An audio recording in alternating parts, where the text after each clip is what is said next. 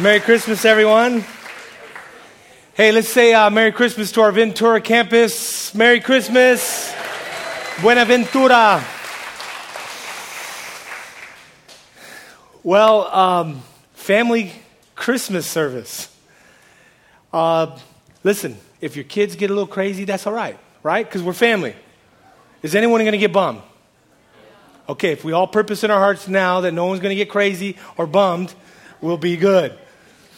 Our text today, if you have your Bibles, turn to Luke chapter 2.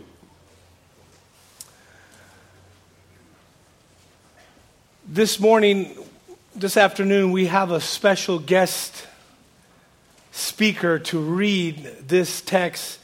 So I'm going to move aside real quick and let him do what he does. I guess I really don't know what Christmas is all about. Isn't there anyone who knows what Christmas is all about? Sure, Charlie Brown. I can tell you what Christmas is all about.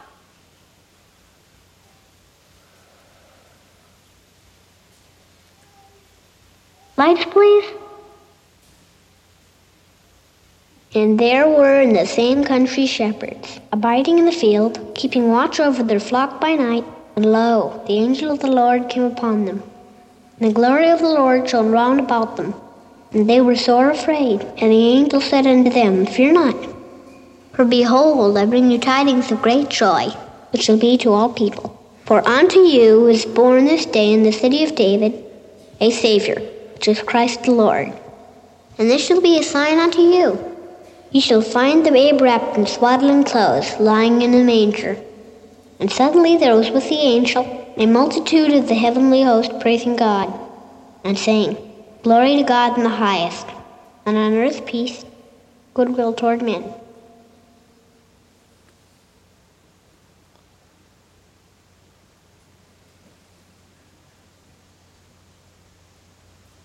That's what Christmas is all about, Charlie Brown.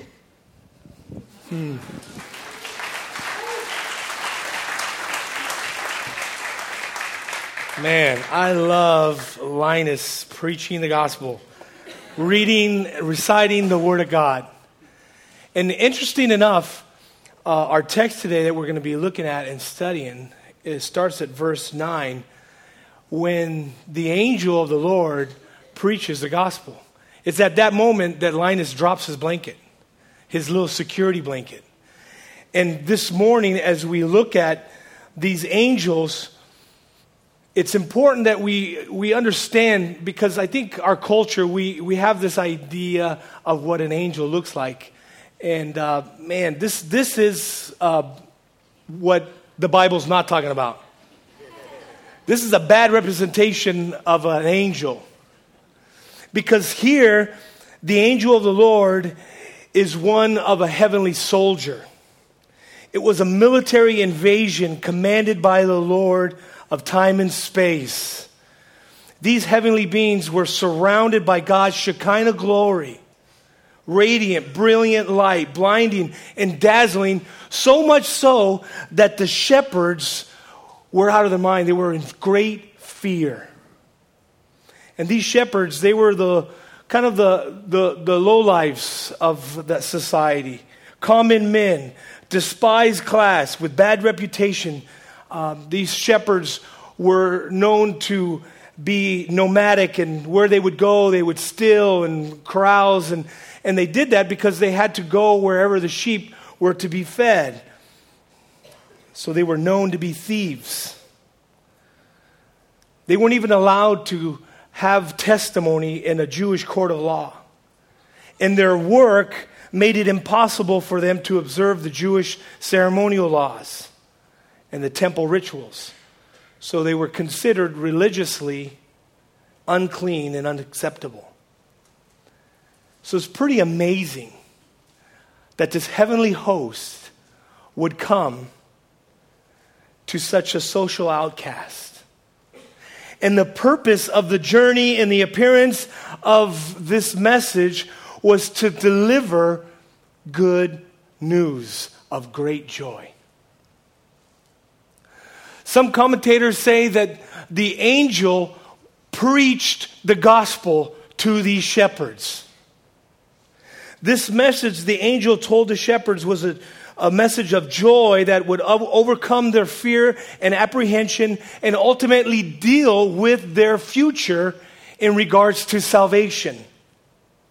This joy was a concentrated gift, and that joy was Jesus Christ. A gift given by God to all people, it says in verse 10. Every member of the human race. This gift was given to all humanity. And understand this, only God is able to give a gift in such a great proportion. Only God is able to give a gift that would give throughout centuries. Only God is able to give a gift corporately and yet individually. It's amazing. Can only be accomplished by a God. Listen, corporate gifts are fun. You know, like if someone said to me, hey, gee, I got your family a car. Praise God, that's awesome. Or, hey, gee, I got you a car. Now we're talking different. Because individually, I love and receive that gift. But as a family, I'm receiving it, but it means more when it's individual, right? Are you guys with me? Take, for instance, I love See's Candy. If you gave my family a See's Candy box, right? It's fun. We receive it, right, family? We love dark chocolate, but we especially like dark chocolate covered almonds. We like the peanut clusters. But if you gave us a box of See's Candies, chances are there's only one peanut cluster and maybe 2 dark chocolate covered almonds. And so a family of 6, what's going to happen? Well, only a few will get the anointed covered nuts. And the rest of us will open up, no nuts, no nut. What is that? Oh my gosh, who makes that? Why is this made? Where's more clusters? See, God, in his amazing ability, gave a gift that was for all humanity and able to be received individually. Individually. And anyone who receives this gift, anyone who recognizes this gift and its claims of this infant born in Bethlehem, the baby Jesus, who is joy incarnate, would be able to receive the greatest gifts to humanity. And that is a personal relationship with an everlasting God. The message that the angels preached was very clear. It was very short.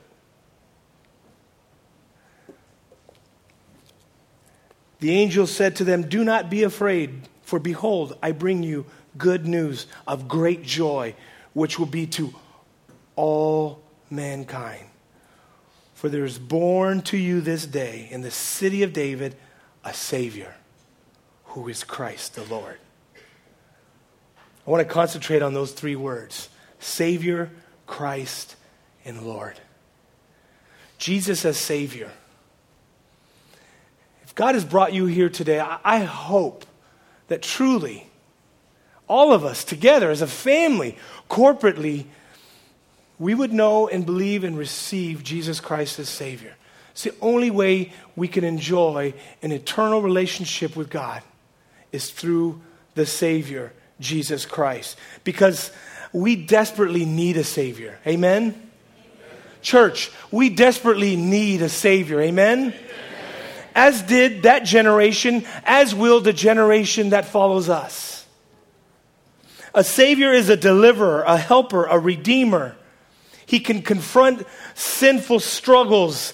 He can do that individually. We all sin and fall short of the glory of God. But individually, we sin differently. Though in the eyes of the Lord, it's all the same. But He, and only He, is able to meet you individually with your individual struggles. Our bondage to sin, He is able to free us. He was described in Zechariah's prophecy. God has visited and redeemed His people and has raised up a horn of salvation for us in the house of His servant David. That account taken out of Luke chapter 1. A horn of salvation to deliver us. Jesus had been introduced to Joseph in a dream as the one who would save His people from their sins. He is the only one that can save us from our sins. And friends, this is how Jesus was introduced in the first chapter of Matthew. In the genealogy, there was only one who could meet the criteria. There was only one who would be able to come and fulfill prophecies. And that one was Jesus, the Savior. But not only Savior, but Christ. Christ, in the English term, it comes from the Greek word Christos. Christ is the one who would officially be anointed. He would be anointed. He would be called Messiah. Christ is His official title. He's called Jesus Christ 1,514 times in the New Testament. And it denotes this. It denotes that He's the anointed, consecrated one who's able to redeem. He's the only one that is able to have that redemptive qualities. And He does it through His prophetic and priesthood, as well as His kingship. There was only one who was able to fulfill that, and that was Jesus. Only Jesus could be Christ. None other could be called Christ. None other could be called Messiah. And as Christ, He was the anointed one who would confront all the religious chaos in this world and establish a spiritual kingship here on earth, fulfilling Old Testament prophecies. Jesus, the Messiah, the King of Kings. Jesus as Lord. As we look at Jesus as Lord, He is the supreme, the one, the only powerful and able to rule and reign and confront all principalities, both powers here on earth as in heaven, in time and in space. He is the sovereign of the universe, the Lord of us individually, as well as the Lord over the universe. He is described as prophetically by King David. Psalm 110 says, "The Lord, the creator God of the universe, says to my Lord, sit at my right hand till I make your enemies your footstool." Jesus had been identified to Zechariah by the angel Gabriel when he said to John, who was the one to be the forerunner of Jesus, saying, Jesus is coming to make ready for the Lord the people prepared. Jesus and only Jesus is found to have this title, Lord. And believe me, He desires to be your Lord individually, not just in spoken word. He desires to be your Christ, your King, your Messiah. He desires to be your Savior. And that joy that is directly linked with the peace that the angels shouted in praise. The peace that was announced by the angelic host means that there was healing now between the conflict of a holy God and sinful humanity. Peace on earth is not just a phrase. Peace on earth was declared because of the Son of God that was given to humanity, the greatest gift that this world has ever known. And that is why the angel was able to say peace on earth, because the conflict have been mended for all who would believe. God and men reconciled. Because of our sinful nature, there is a rebellion and anger against God, but peace is given to those who believe in Christ Jesus to be the Savior, Christ and Lord. And that is what made it such good news. Peace was offered through Christ Jesus. Salvation was granted. The Apostle Paul tells us about this, how we can have this joyful peace and experience fellowship with God. Romans 5:1 says, therefore, since we are justified by faith, we have peace with God through our Lord Jesus Christ. Through him we have obtained access to this grace in which we stand, and we rejoice in the hope of sharing the glory of God. Amen? When we're in a right relationship with Jesus Christ, joy comes. Joy comes because he is joy. I like what 1 John 3 says. 1 John 1:3 says, we are telling you about we ourselves having actually seen and heard. Now this is John, and this whole first chapter of 1 John, he's speaking of this relationship that they have with God. And so he's saying, what we have seen and what we have heard, so we tell you that you may have fellowship with us. And our fellowship is with the Father and with the Son, Jesus Christ. And we are writing these things to you so that our joy may be complete. See, our joy is complete in the fellowship with the Father through the Son. And as it indicates here, we have fellowship with each other because of this. That's why we call each other brothers and sisters in the Lord, because of this newfound relationship that we have with God, the Father, and we being his sons and daughters. But friends, this fellowship only comes through Christ Jesus to those who believe. Romans 15:13 says, may the God of hope fill you with all joy and peace in believing.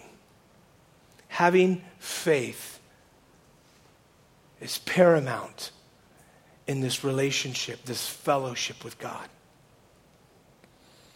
To know the joy that is spoken of by these angels.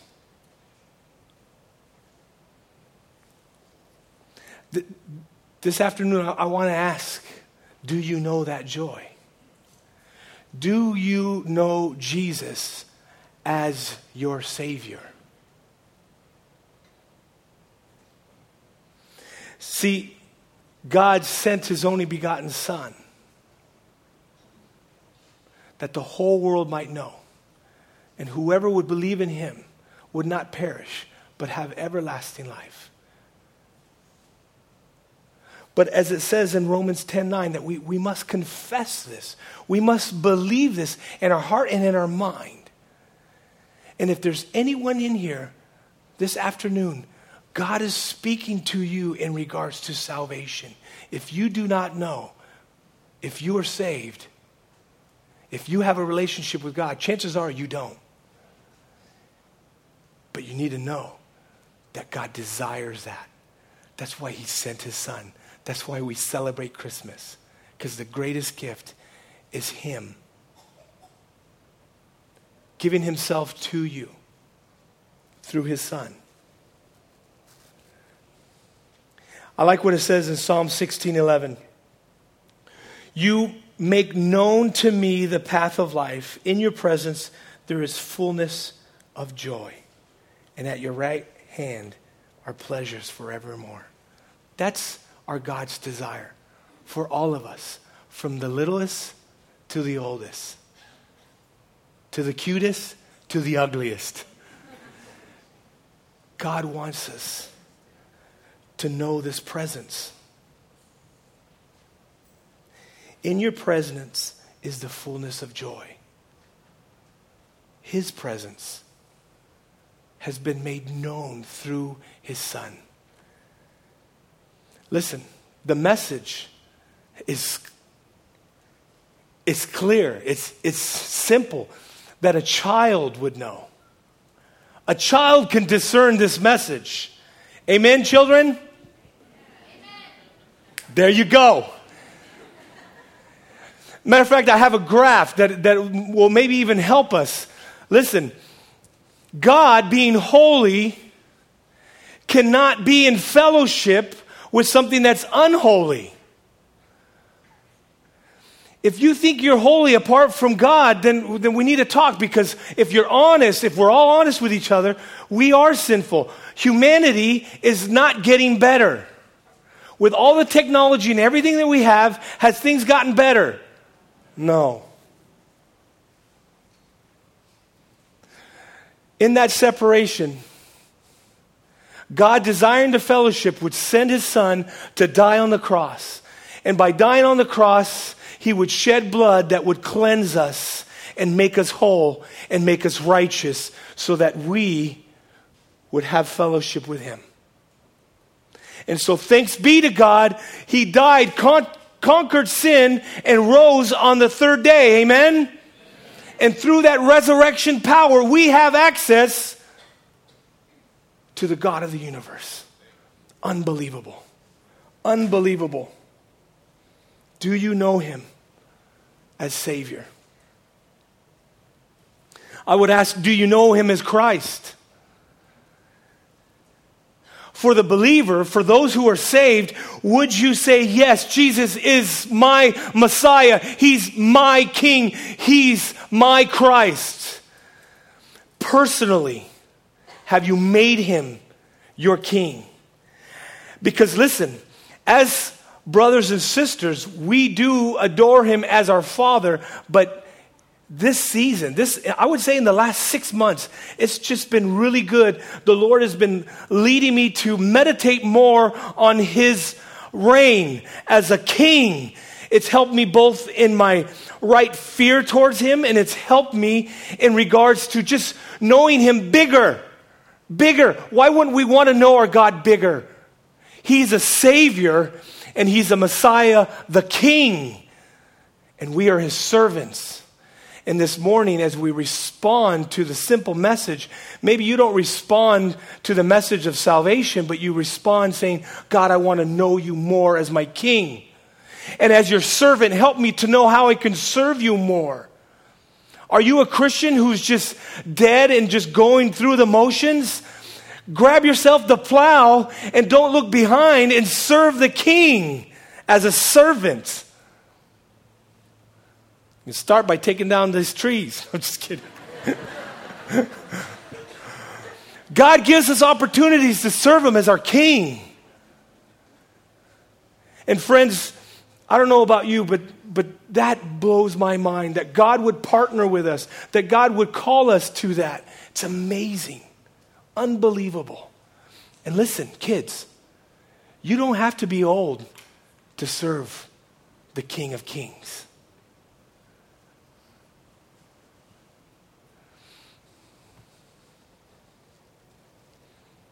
Do you know him as Christ? Do you know him as Lord? Jesus Christ is Lord. Jesus wants to be Lord over your life, not because he wants to lord it over you. He wants to be Lord of your life because he knows best for your life.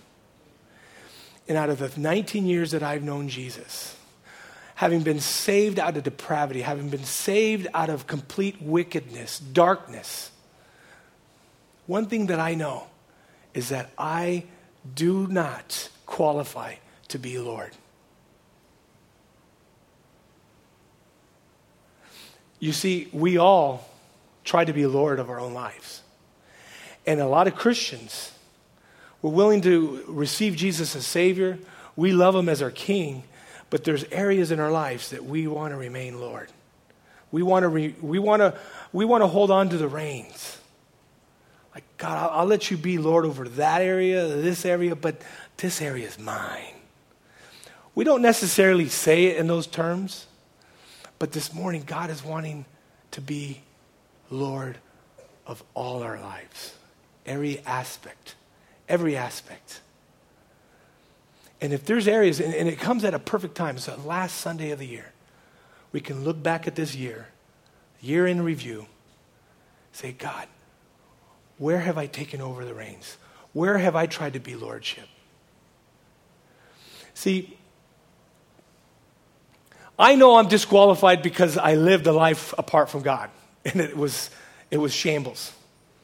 Can I get an amen? Amen. Not amen to my shambles, I mean amen to your shambles. Okay? I got my own shambles, you got yours.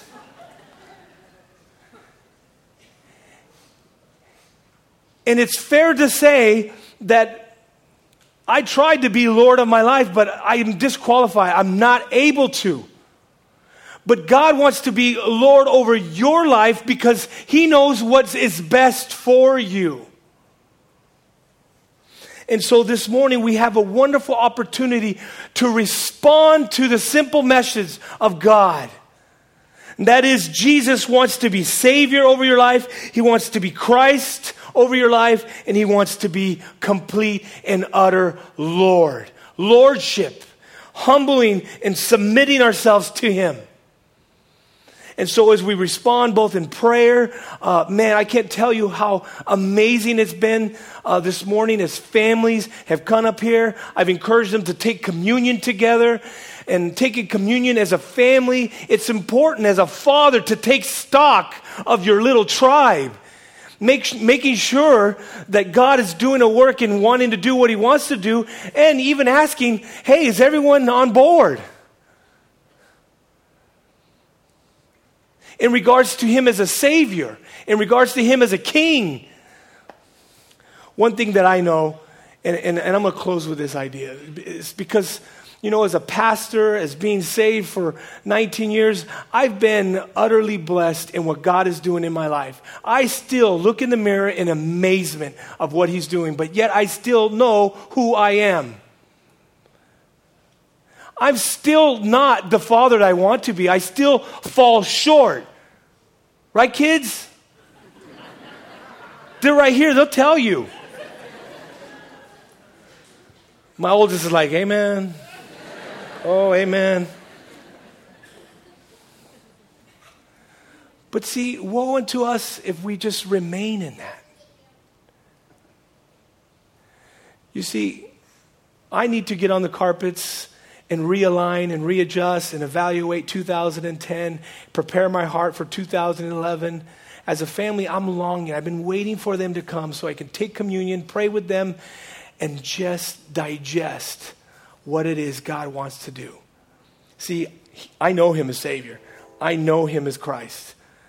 But there's still areas in my life that I need to hand over to him as Lord. And I'm confident that in this room, there's others, and I'm not alone. So the worship team is going to come up here. They're going to lead us in a time of reflecting of this simple message. God sending his only begotten Son. And if there's anyone in this room, you know you don't know where you stand. You know where you don't understand. I don't know why I'm using those terms. But if God is speaking to you, there's pastors and elders that'll be up here that you can pray with. Maybe there's some of you who, you know that there's been not just one, but many areas where you've taken the reins and trying to be your own Lord. Man, go. Go and repent and get prayer. You know, David in Psalm 51 sin had crept into his life and he had just failed to repent to the point where his bones were aching. And finally, in confession, he said, Lord, restore unto me the joy of my salvation. Maybe this morning you're lacking that joy. You need to be reminded of the wonder of salvation that has come to you. Jesus, we thank you for this opportunity to respond as a family. We just pray that you would move amongst us. Holy Spirit, we ask that you would draw anyone who doesn't know you to yourself. We ask that you would open up the floodgates of heaven in regards to what you want to do as King. Lord, this is your church. This is your people. We ask that you would redirect us. We ask that you would anoint us in what it is you would have us to serve you in what capacities. And Father, we pray you would just reveal to us areas where we lack you being our Lord.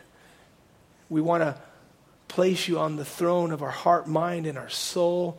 And so come, King Jesus, have your way with us. We love you. We need you. And it's in your name we pray.